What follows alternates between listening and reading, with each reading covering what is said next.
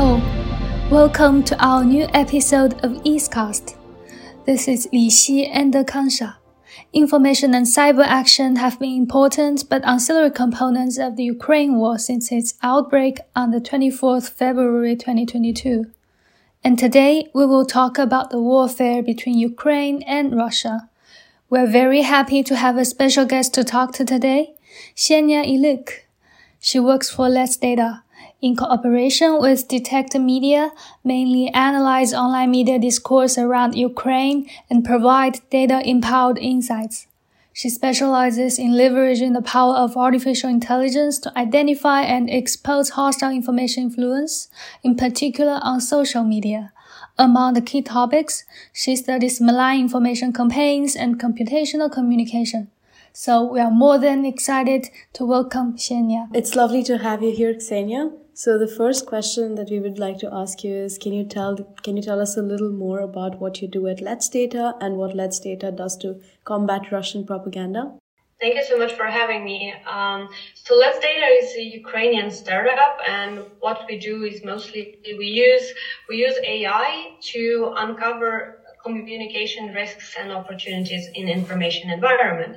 So we believe in two things when it comes to malign information campaigns, that first of all, you need to view the information environment comprehensively in order to understand whether you need to react or not to react to something, because we have this kind of stereotype that any kind of fake information, any piece of fake information should be addressed and should be debunked, which is not actually a correct approach when we look at information environment overall, because we've spent a lot of time and money for debunking. It's very expensive, while producing fakes is very cheap.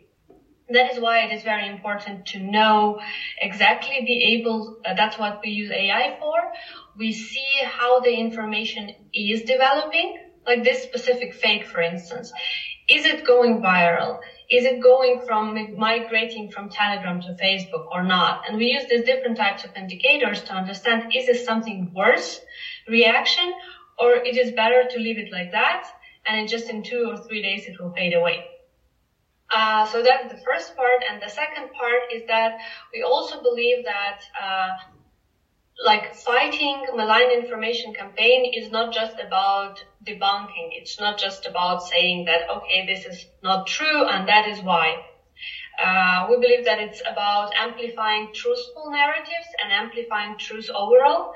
And that's what we have been doing since the start of full-scale invasion of Russia, from the perspective of Ukraine's information environment, because the true pillar of Ukraine's resistance and resilience to Russian malign information campaigns came from the people, from average Ukrainians spreading truthful narratives.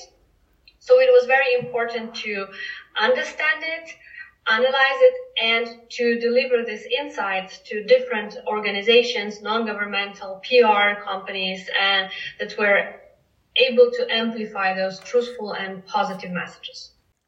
That's super insightful and not something I thought about before. I would just like to ask, how well do you think an average Ukrainian is at combating disinformation? And does the average Ukrainian understand the power it holds over misinformation narratives? I would say that, at Detect Media, where I worked previously as a head of research, we've been doing different studies of Ukrainians' awareness of propaganda and disinformation and threats coming of it. We had even an quantable index of media literacy, which we were evaluating every year, and we had lots of data showing that the level of understanding, the threat perception is growing, and overall the skills are growing. The skills to be able to identify it, to different pillars of media literacy, let's call it that way.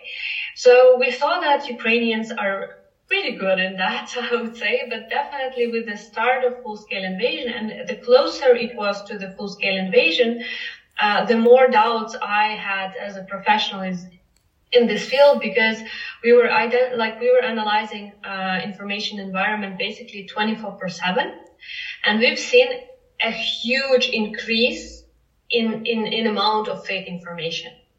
So, like, I personally thought that it would be very hard for Ukrainians to resist, to not be overloaded with it, not to mention to act constructively in such a terrible, like, scenario, when basically you hear the bombs outside of your window and stuff like that. So it's very hard for just average people to think critically in that moment, to understand, to take into account the propaganda, disinformation, and so on and so forth.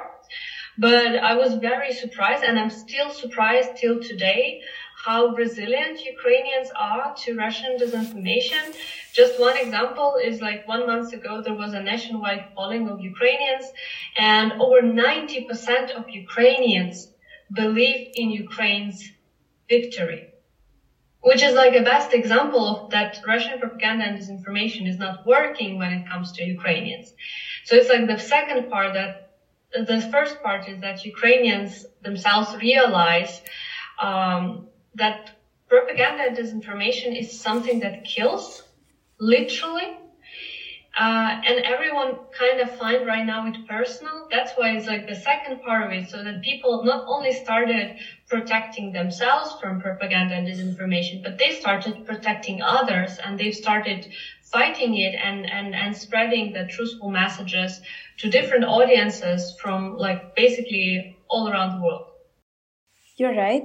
It seems to me like all of us have started to feel the need to combat disinformation in our own little way. I understand that you've been working in this sphere for more than 8 years now, and there has been a shift of focus in your line of work since the 24th of February. Can you walk us through your current research and some of your findings? I would first differentiate it, like, in two spheres that we analyze. So the first is malign information campaigns targeting Ukrainians within the scope of full-scale invasion, and malign information campaign targeting different countries worldwide and world international community as it is, because they are very different in the nature of its messages and narratives. They are pretty different, I would say, even though most of the tactics are still the same, because the tactics are not very different when it comes to Russian propaganda and disinformation. But what I would like to bring up is, like, first is that we are trying to focus more and more on the hybrid nature of malign information campaigns, and to study that, to see. And one of the main conclusions that we see is that the nature of malign information campaigns, like the hybrid nature, is getting more and more developed, targeting average citizens.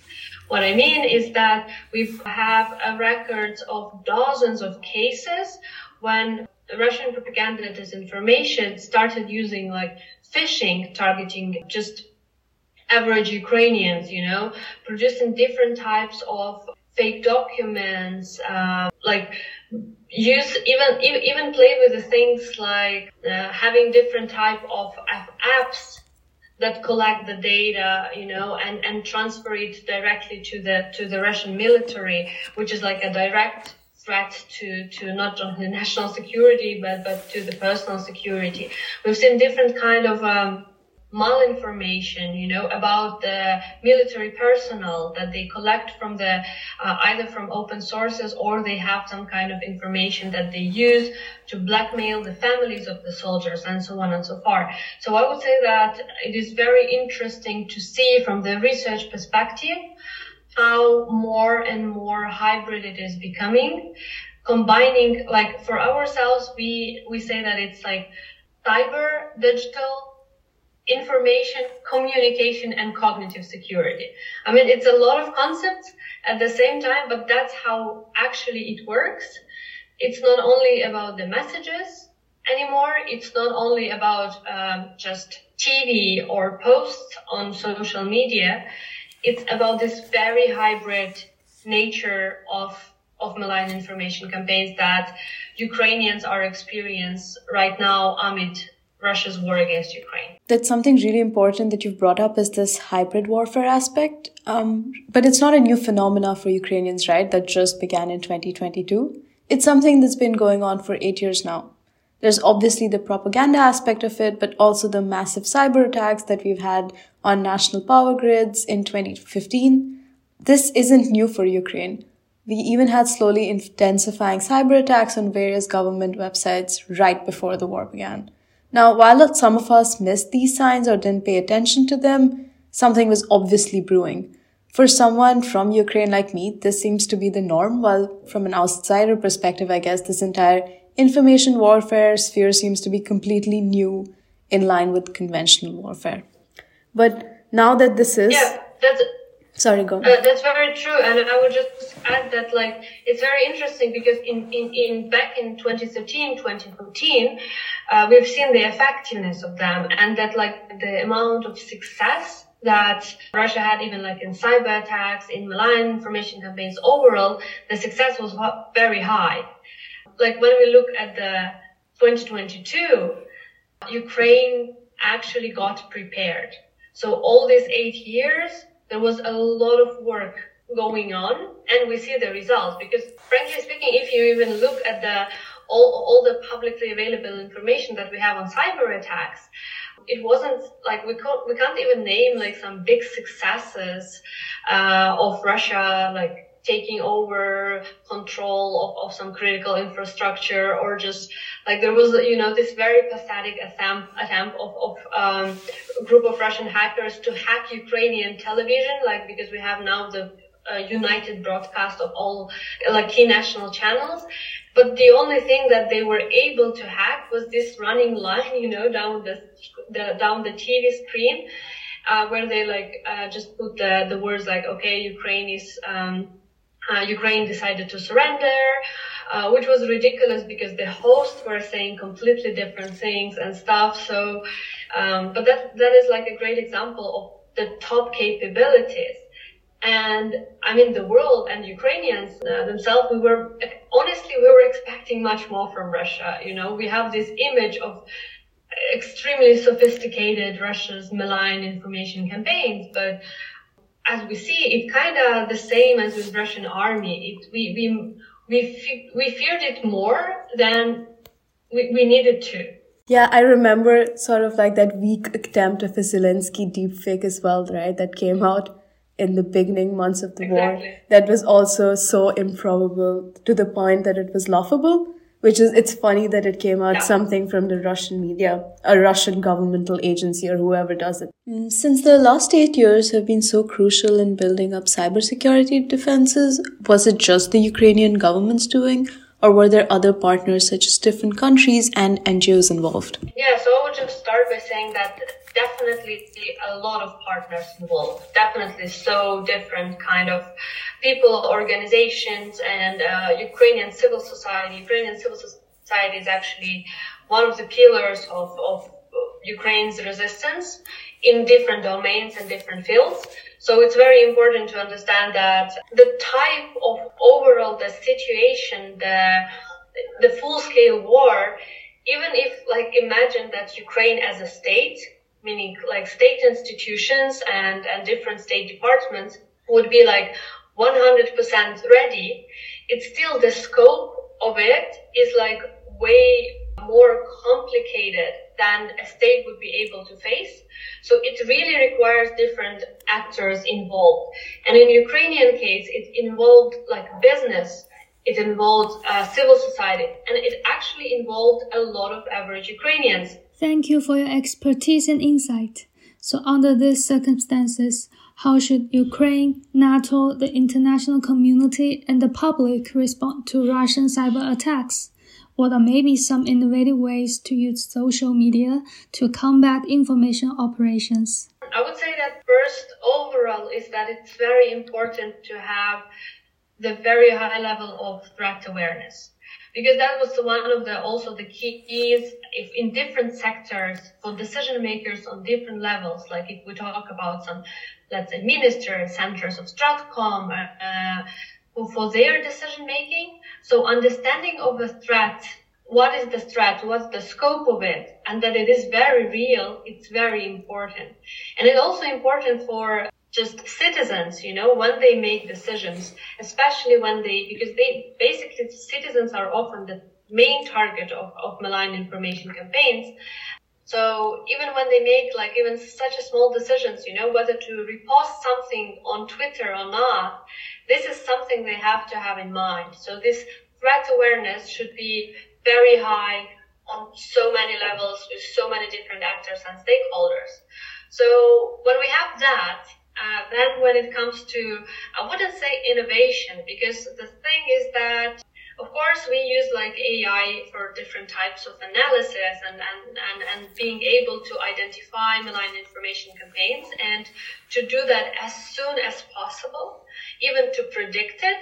And we've had several cases when we were able even to predict some cyber attacks, because usually malign information campaigns, they either go before the cyber attack happens or in the process, or afterwards they're just following up. So we've had cases like that, and we've had different cases when we were able to predict how, that this is the malign information campaign that will take place. So I would say, of course, definitely innovation on that part, but it is still just very important to be very coherent and systematic in all of the actions when it comes to communication. Because when it comes to malign information campaigns, Russian malign information campaigns, they are honestly we know pretty much about them already. We have different knowledge, especially, Ukrainian expertise as being the target of it for much more than 8 years already. We have a lot of understanding of how they work. So it's just very important to build this defense before they attack, meaning that the strategic communication should be in place. It should be ongoing, unstoppable, and there should be no gaps in communicating with citizens. Because if there is any kind of information gap, any kind of information vacuum, it will be immediately filled with propaganda and disinformation. And that is so simple and logical for us when we talk about it.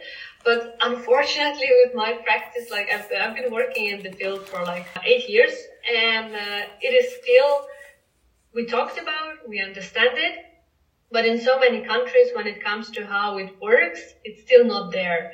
There is still a huge lack of coherent approach and coherent strategic communication. Exactly. Especially nowadays, we can see that it's pretty common now to use OSINT, open source intelligence, as a tactic to spread information, no matter for government, for media, or just for normal internet users. So for us as common users, could you please also give us some advice, what each of us can do to combat disinformation? I think I would give two pieces of advice. One is more philosophical and one is more practical. So the more philosophical one is actually to have the credo for future. Because when we look at the nature of malign information campaigns, Russian ones, they are all based on the past. They want to drag you in the past. They want to bring that past in your everyday life. So it's honestly very important, even in very dark times, to have this positive outlook, to be able to believe that we will go through it and to be able to find these positive things and appreciate them. So it's rather a philosophical thing, but it is very helpful for the personal resilience and for the personal mental health, because malign information campaigns, they attack our mental health quite a lot, and most of people, they just underestimate it because of lack of the knowledge and the scope of and the threats coming from them. So that would be rather a philosophical one. The more practical one is diversify the sources of information you consume for yourself, and don't be afraid to amplify the truthful narratives that you have. I often ask, especially Europeans, oh, but how do you know what is the truth? There are so many different versions and so many different stories, but that's what actually propaganda and disinformation wants us to believe. Of course, the truth is sometimes very complicated. It requires more knowledge. It has a lot of yes, buts, but the truth is always there, and you have to seek for it every time. You have to have knowledge about this. You have to push yourself and to make it like a skill for yourself. And when you do that, when you find some piece of very useful, truthful information, do not hesitate to share it with others. Even like if you have 2 subscribers on Twitter or just 100 followers on Instagram, it is not about the quantity of the people that will see the message. It's just about you being persistent and actually being coherent in what you do. You're completely right about the fact that we can all do our bit irrespective of how big or small our audiences are online. Thank you once again, Ksenia, for doing what you do with your fight against disinformation and Russian propaganda. It was a pleasure having you join us today. Thank you for tuning into this episode of the Eastcast. Be sure to check the other episodes out as well. Bye.